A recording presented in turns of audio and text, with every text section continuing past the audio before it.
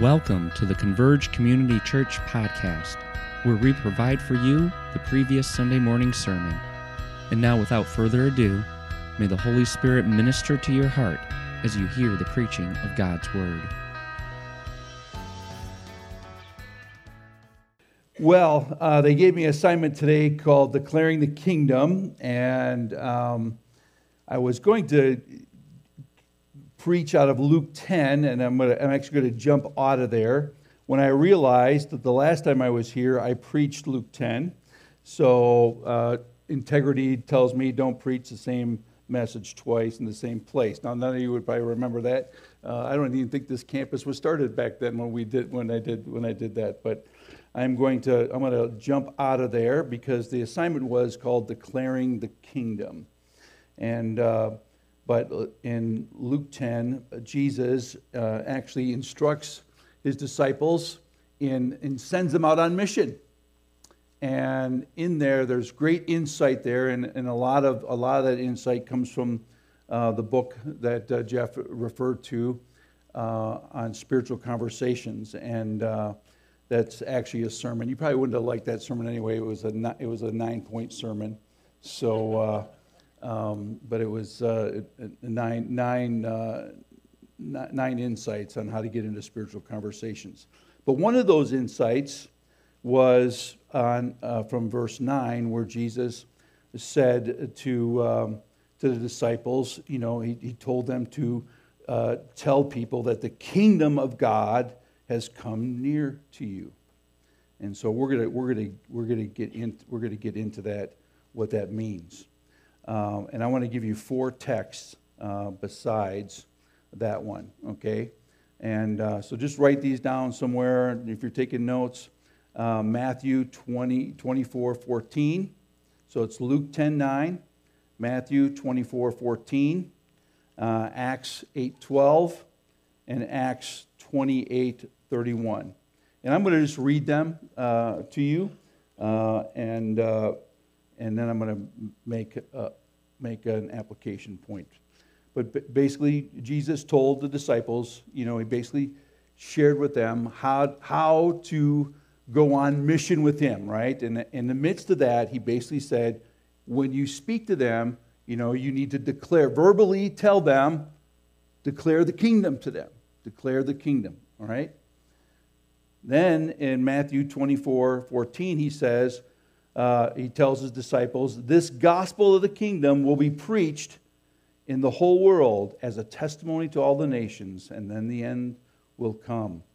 And then, if we want to understand what it means to declare the kingdom, then in Acts 8:12, Luke basically records, but when the Samaritans believed Philip, as he proclaimed the good news of the kingdom of God and the name of Jesus Christ, they were baptized, both men and women. Okay? And then the last verse of the book of Acts, Luke writes, and he, Paul, proclaimed the kingdom of God and taught about the Lord Jesus with all boldness and without hindrance. So my assignment today is to speak to you about declaring the kingdom. When we speak about declaring the kingdom, we're speaking about declaring the gospel of Jesus Christ. For apart from the truth of the gospel, no one will enter the kingdom of God. Okay? No one will enter the kingdom of God. So when we speak about declaring the kingdom, we're talking about declaring the truth of the gospel, right? So, what is the gospel of the kingdom? What is the gospel of Jesus Christ? John Piper writes, the gospel is the good news that Jesus Christ, the Son of God, died for our sins and rose again, eternally triumphed over his enemies, so that there is now no condemnation for those who believe, but only everlasting joy. I love how he ends that. But only everlasting joy. if you and I are to engage in meaningful spiritual conversations, we must know, live, and breathe every element of the gospel of Jesus Christ. You know, when I came to Christ 44 years ago, it'll be 44 years ago in June when I came to know Jesus Christ as my Lord and Savior. When I trusted Him, a few of my new Christian friends asked me about 2 weeks after I came to Christ, asked me if I wanted to attend a Saturday seminar with them. And that seminar was on evangelism. Well, to be honest, I didn't even know what evangelism was or what it even meant. I was so new in the faith. I was virtually unchurched. I was 20 years old. And so the only reason I went is I wanted to be with my new Christian friends. So I wasn't working that Saturday, so I went with my new Christian friends to this 8-hour evangelism seminar, okay? And hung out with them all day, but by the end of the day, I understood what evangelism was. I discovered that it was just simply sharing what Jesus had done for me to the people who've come into my life. At the end of the training, the leaders gave us an opportunity to put into practice what we just learned. So they had a sign-up sheet. And I can still see my friends today. They're all this sign-up sheet, and they're saying, "Hey, Gary, come over here. You want to join us? We're all going to go down to Marquette campus, and we're going to share our faith with college students. You want to come with us?" Next thing I know, next Saturday, I'm down with a bunch of my friends, and with a group of them, and I'm down there sharing my faith with college students in Marquette campus in downtown Milwaukee, Wisconsin. And so we gathered together, and we came together as a group, and we prayed, and we broke up into like 3s and 4s, and the leader grabbed me because he knew I was a brand new Christian. He grabbed me. He says, "Gary, you're with me." And so I stayed close with him, and he would walk up, and we'd go with a group of kids, and we'd walk up to them, and he would engage them in a conversation, and he would start talking with them, and eventually he would turn around and he would say, "Hey, Gary, tell them what Jesus did for you." Next thing I do, I'm telling them what Jesus did for me 2 weeks ago, and then I did that multiple times. I got more comfortable. That experience changed my life. It changed my life. Every time I shared my faith, the gospel was deepened in my life. I gained confidence not only in communicating the essence of the gospel, but I also gained confidence, and I understood the gospel more deeply in my life. You know, the Apostle Paul wrote to Philemon, he says, "I pray that you'll be active in sharing your faith so that you will have full understanding of every good thing we have in Christ." See? You see, every time you and I share our faith, every time you and I share the possibility and the hope that you can receive the forgiveness of sins with other people, it reminds us that our sins are forgiven. Every time that you and I can share that we have the hope of eternal life, it reminds us that we have eternal life. Right? It deepens it deep within our soul. It confirms us deep within our being. See, and it changed my life that day. I'll tell you, it solidified it deep within my heart and in my being. And so today I want to take this assignment that the missions team has given me, and I want to help solidify the gospel deep within your lives today. Because here, if you and I are going to engage in deep and meaningful spiritual conversations, we must know, live, and breathe every element of the gospel.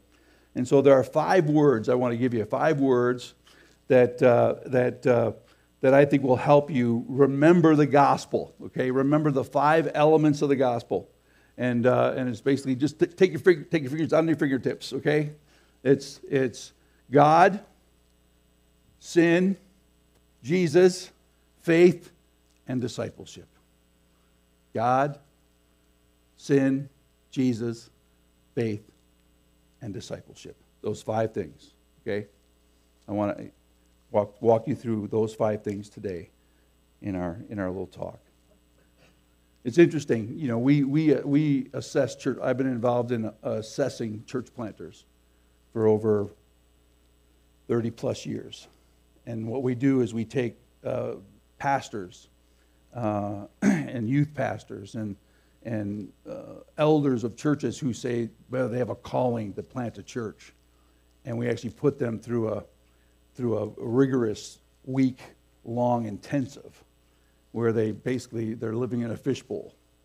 They fill out all this paperwork ahead of time. They go through all this rigorous personality testing, and then we put them in a fishbowl, right? And then we basically observe them for 3 to 4 days and watch them interact. And we put all the high D's in the same room and watch them sparks fly, okay? And then we put all the introverts in a room and watch them melt away. And it was just all different things. Anyway, but it's this thing. And one of the things we do is we give them an evangelism assignment. And we basically kind of grade them and say, hey, you have a friend that you've been sharing your faith with, and you have an opportunity to lead them to Jesus. And they're basically saying, tell me how I can be saved. They're like the Philippian jailer saying, what must I do to be saved, right? And we basically grade them on these 5 things. And it's kind of intense because they got someone observing them. But it's amazing sometimes.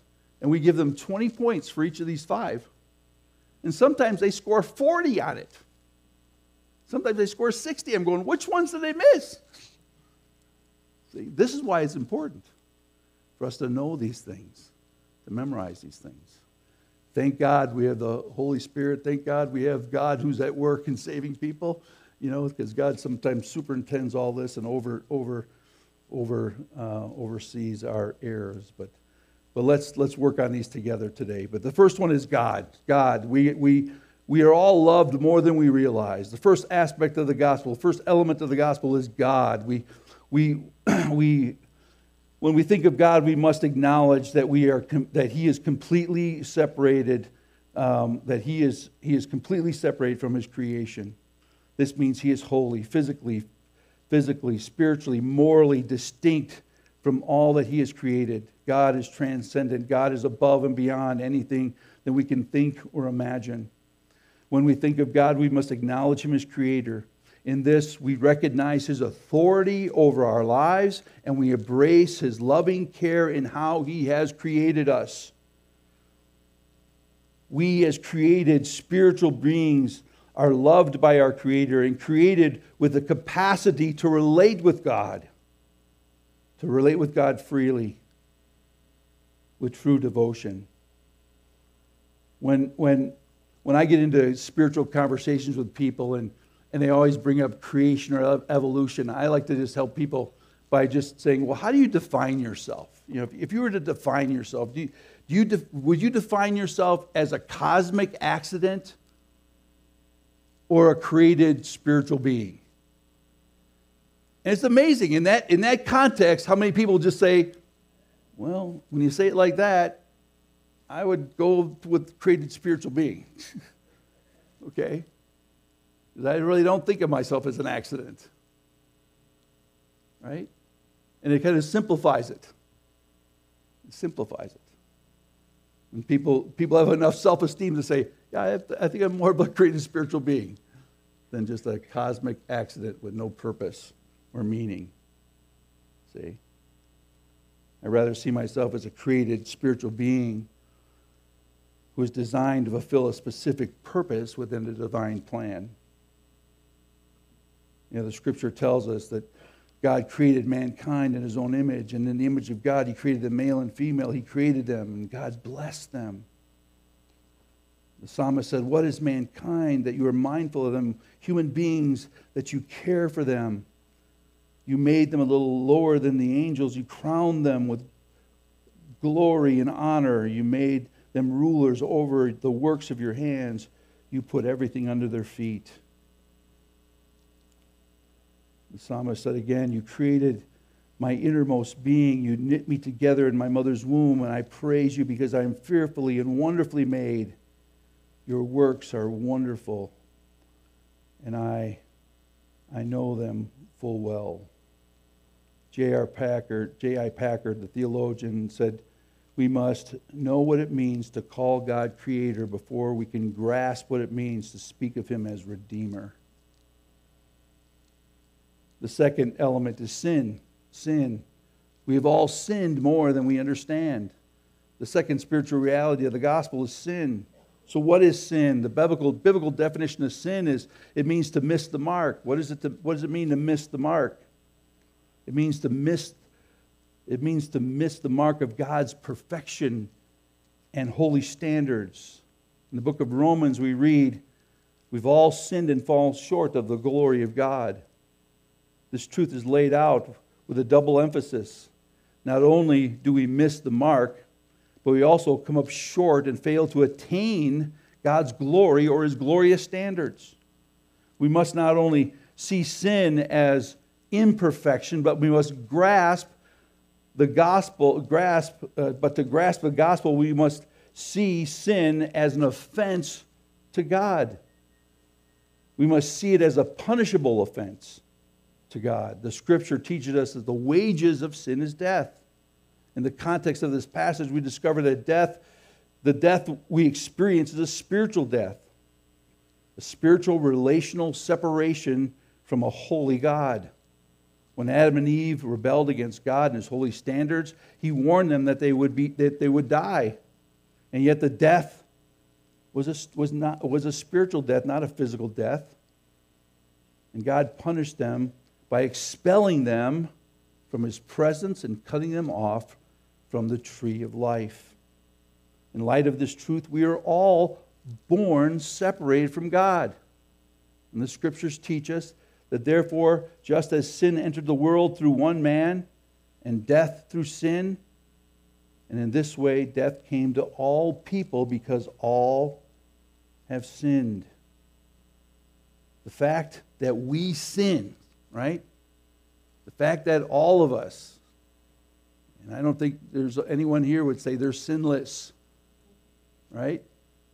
And I've said this with little kids present.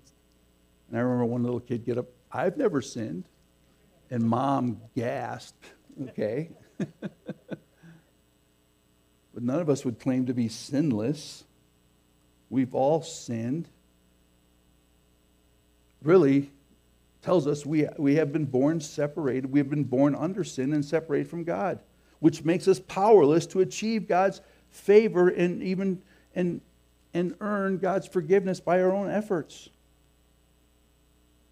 Abraham, the patriarch of faith, could not earn God's favor. But because of his faith, he was credited, right? He was credited righteous. He was made righteous by God. To embrace the gospel, we must be willing to embrace our sinfulness and our powerlessness to earn or achieve God's favor or forgiveness. J.C. Ryle said, "Never does a person see any beauty in Christ as a Savior until they discover that they are lost. They are a lost and ruined sinner." I'll never forget the moment where I really felt under the conviction of the Holy Spirit. And I realized I was a sinner needing a Savior. And I was sitting in a large stadium, and it was really a crazy story how I got to that stadium in the first place. I ended up in a stadium hearing a preacher who I never heard before. And I actually got on that stadium. I got there on a church bus. This was in the 70s, okay? How many of you seen the Jesus Revolution? Okay? Well, I was part of the Jesus Revolution, okay? And experienced that. And just, ended up taking this 40-minute bus ride on a church bus with long hair down to my shoulders. And it just wasn't any ordinary church bus. It was actually a Pentecostal church bus with ladies with big black Bibles, and they were smiling at me the whole time. And I was like, and you know what? Now I think about it, and I think about those ladies' prayers broke through to my heart, you know. So I was so freaked out. Basically, I got off that bus and went up to the upper grandstand. Didn't want to sit by anybody. It was me, my girlfriend, and an usher. Okay, the upper grandstand's the Milwaukee County Stadium, and they had the singing, they had the music, and then this guy started preaching. He started preaching and was like, he reached up and he grabbed me by the collar and he said, "Young man, I got something to say to you today."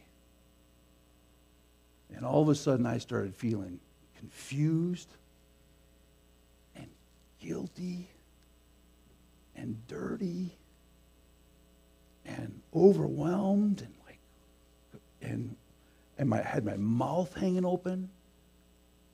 Maybe even drool coming out of my mouth. I don't know. My girlfriend, she elbowed me right in the side and said, "Gary, what's wrong? What's wrong with you?" I said, I don't know.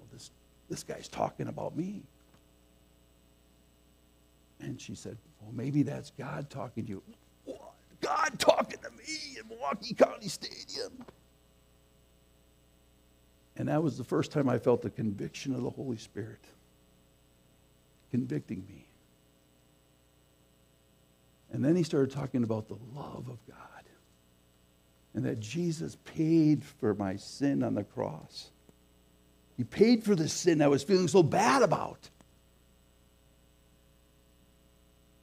That he took it for me.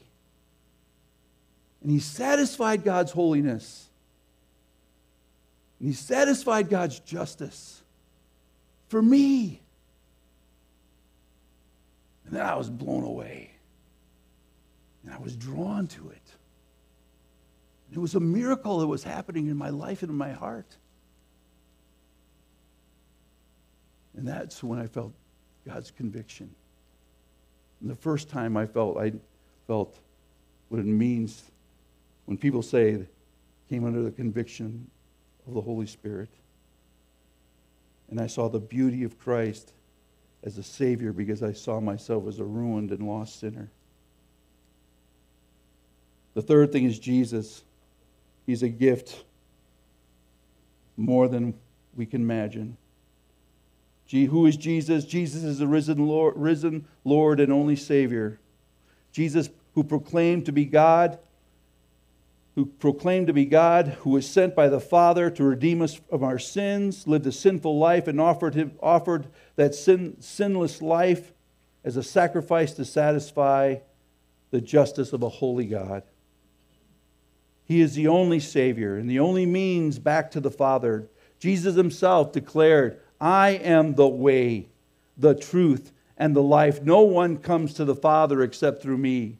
The apostles taught this and proclaimed it and declared it. Salvation is found in no one else. There is no other name under heaven given to mankind by which we must be saved. Paul, the apostle, taught there is one God and one mediator between God and man, the man Christ Jesus. Jesus is the only Savior, friends. That's the difference between all the world religions. Jesus is the only Savior. Jesus, after suffering on the cross and paying the debt, was raised back to life as living proof that everything that he taught was true and the fulfillment and the fulfillment of the Scriptures. You know, the Old Testament prophesied that Jesus would die and be raised back to life. The Bible teaches that Jesus was delivered up for our trespasses and was raised for our justification. We have a Savior who is living. We have a Savior who is reigning. We have a Savior who is exalted above all. Therefore, God has highly exalted him and bestowed upon him the name above every name, so that at the name of Jesus every knee should bow in heaven and on earth and under the earth, and every tongue confess that Jesus Christ is Lord, to the glory of God the Father. Jesus is the only Savior, and He also is the risen Lord. And we must submit to His reign in our lives.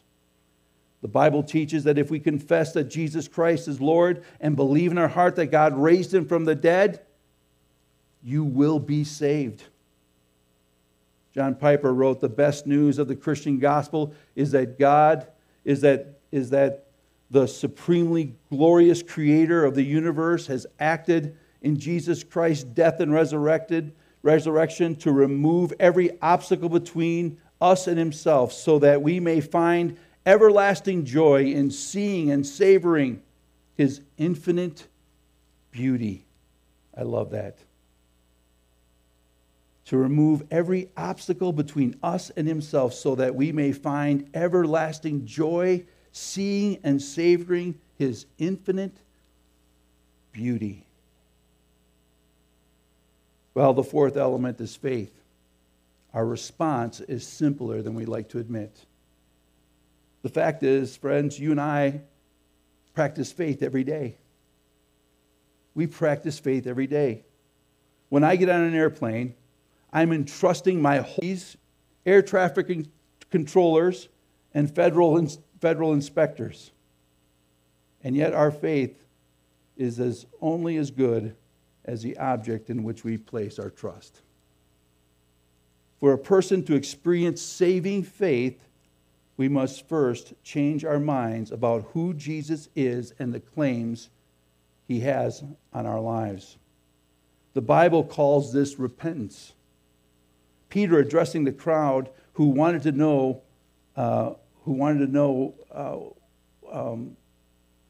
what it is to be saved, Peter said this. He said, you need to repent and be baptized, every one of you, in the name of Jesus Christ, for the forgiveness of your sins. Jesus taught His disciples that repentance is the key to receiving God's forgiveness. He said this in Luke: "The Messiah will suffer and rise from the dead on the third day, and repentance for the forgiveness of sins will be preached in His name to all the nations." Faith expressed first through repentance, and secondly through receiving Jesus into our lives as the risen Lord and only Savior. The Bible teaches us, "Yet to all who receive Him, to those who believe in His name, He gave them the right to become children of God." Children not born of natural descent, nor of human decision, or of a husband's will, but born of God. The word receiving here means to lay hold of or cling to. The word believe means to give credit to or to place confidence in. To receive and believe Jesus is to put all our hopes in Him as the only Savior, and to submit to Him as the risen Lord.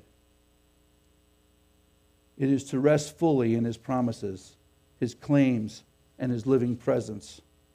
Charles Spurgeon wrote this: "When we believe in Him or on Him, we accept Him as God sets forth, and we make use of Him by trusting on Him to do for us what God has appointed Him to do." This trusting on Jesus is saving faith. Let's never forget that all of this is the work of a loving God in our lives.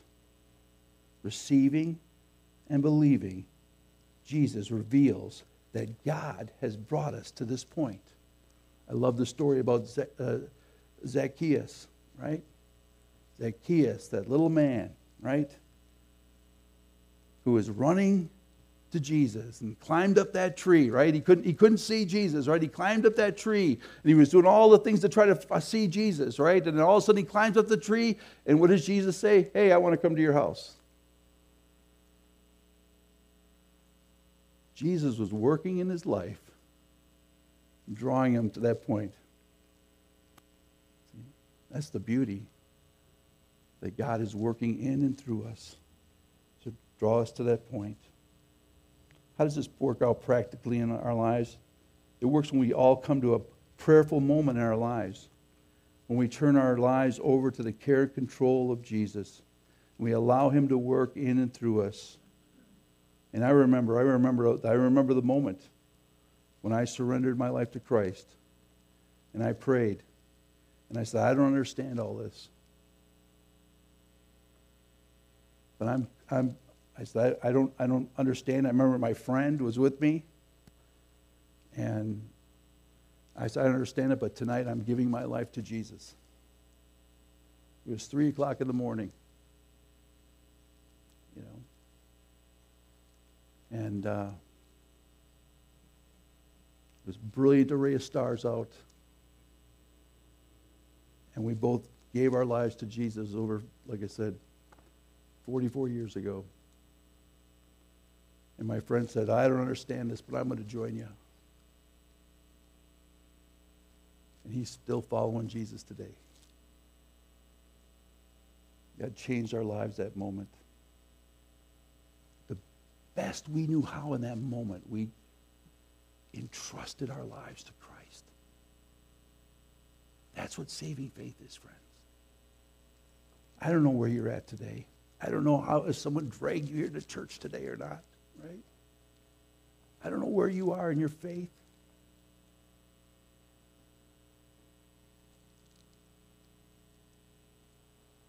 But it might be as simple as a prayer like this. Dear Lord Jesus, I believe that you are the only Savior and risen Lord. Thank you for dying on the cross for my sins. I want you to come into my life at this moment. And as best as I know how, I turn my life over to your care and control.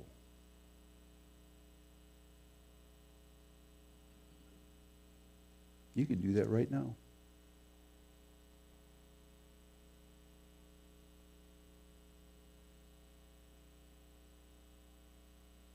In a simple moment.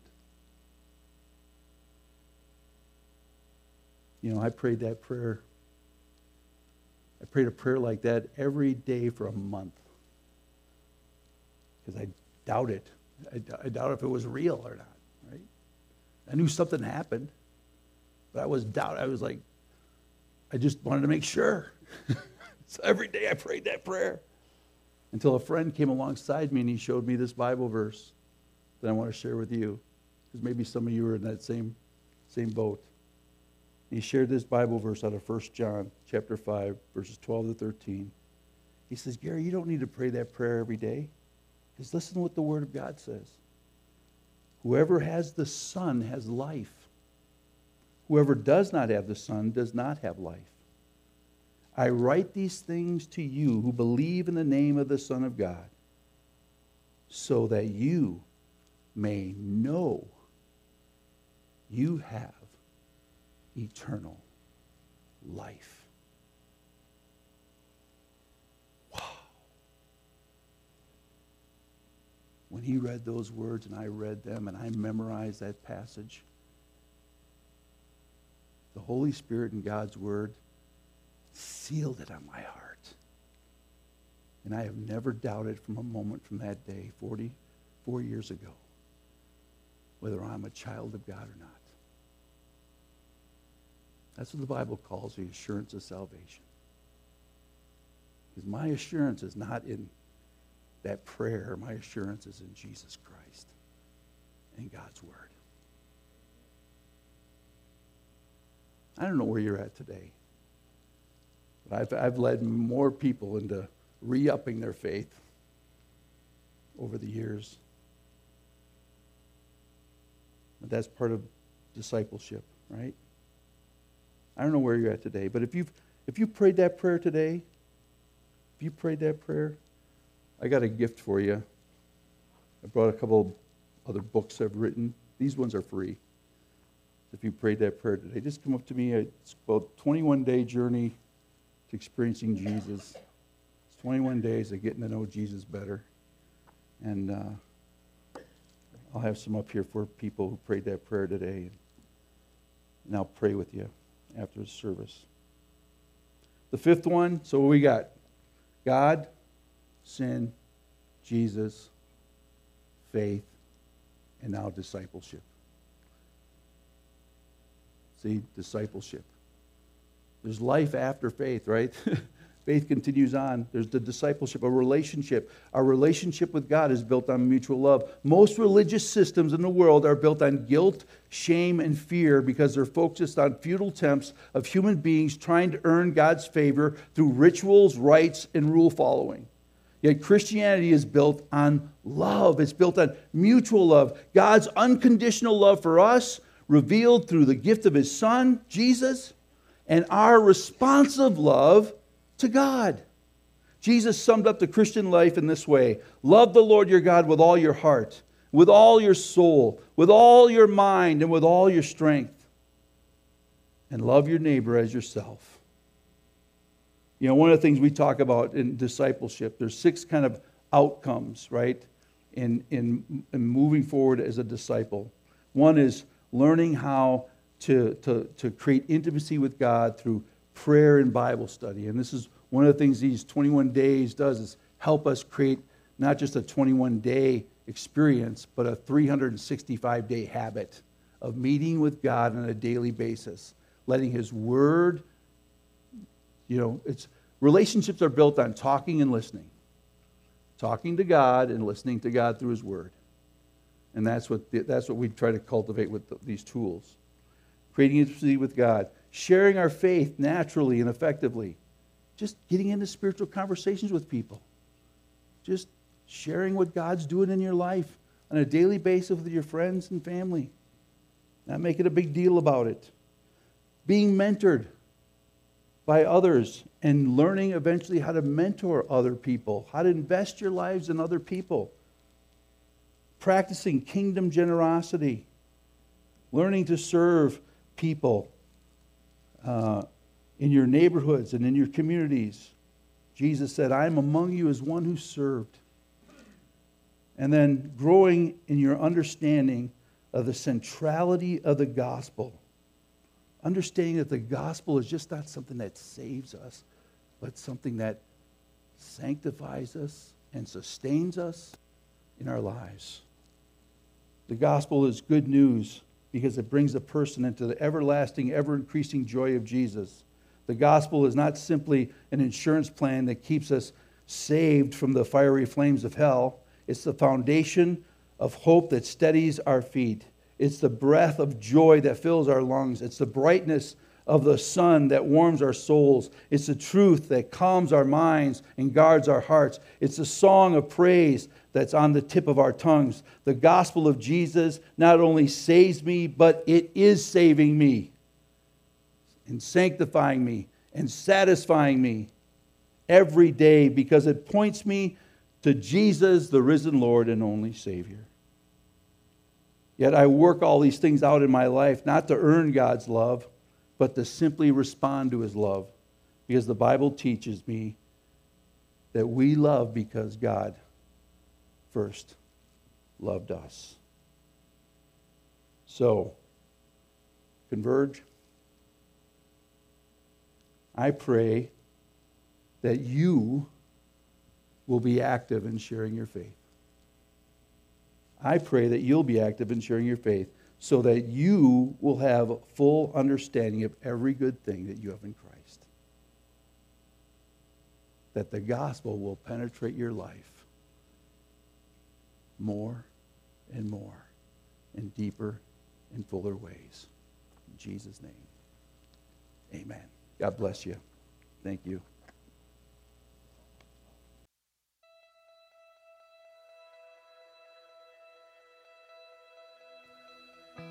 We hope you enjoyed this week's sermon. Make sure you come back next week to hear the next message in our series.